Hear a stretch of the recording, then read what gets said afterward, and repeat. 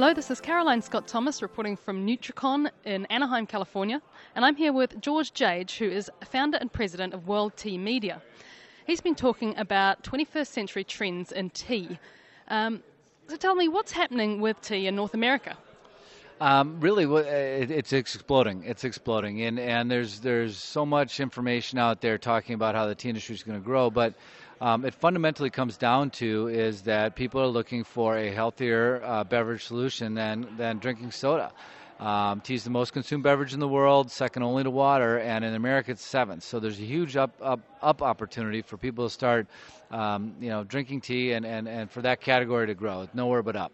Okay, so is it simply about people looking for a healthier beverage? What else is behind this? There's a couple of key driving factors. Certainly, the health message is an important one. You know, we have our two biggest population segments by generation are the baby boomers and the millennials, both 80 million strong. So for the baby boomers, they're a forever young generation. They want to stay young, youthful. Tea gives them a great opportunity to do that. For the millennials, they want to stay, connected. They want to have that global connectivity. They want to drink organic and products out of sustainable packaging. And the stories behind tea and where it comes from is some of the most beautiful places in the world. Kenya, Sri Lanka, India, China. I mean, if you visit these places, you'll recognize how amazing they are. And it's just an amazing gift that the world enjoys every day. So part of this is about people wanting to connect with other places then? Absolutely, and certainly again with the millennial generation, but I think this is interesting for everybody. Is just where did this tea come from? Who was a lot of people in the industry think remind us to be mindful that of who was the person that picked this leaf, who was the person that where did that come from when left that plant? How many people touched this and what are their lives like? I mean, if you have a chance to get to a tea garden, you'll be amazed how much these people smile every day. And look around here in the U.S., I think we get a little bit of a crease in our brow a little bit too often because we get caught up in our own world. But it's just it's an amazing beverage. It's packed with health benefits.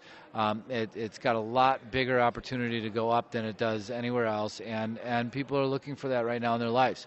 It's meditative and it's communicative. People can drink tea and think about their thoughts, spend a few moments of quiet time drinking tea. They can spend time having tea with their friends, and both of those qualities of what tea really represents culturally around the world, I think is what the world needs the most right now.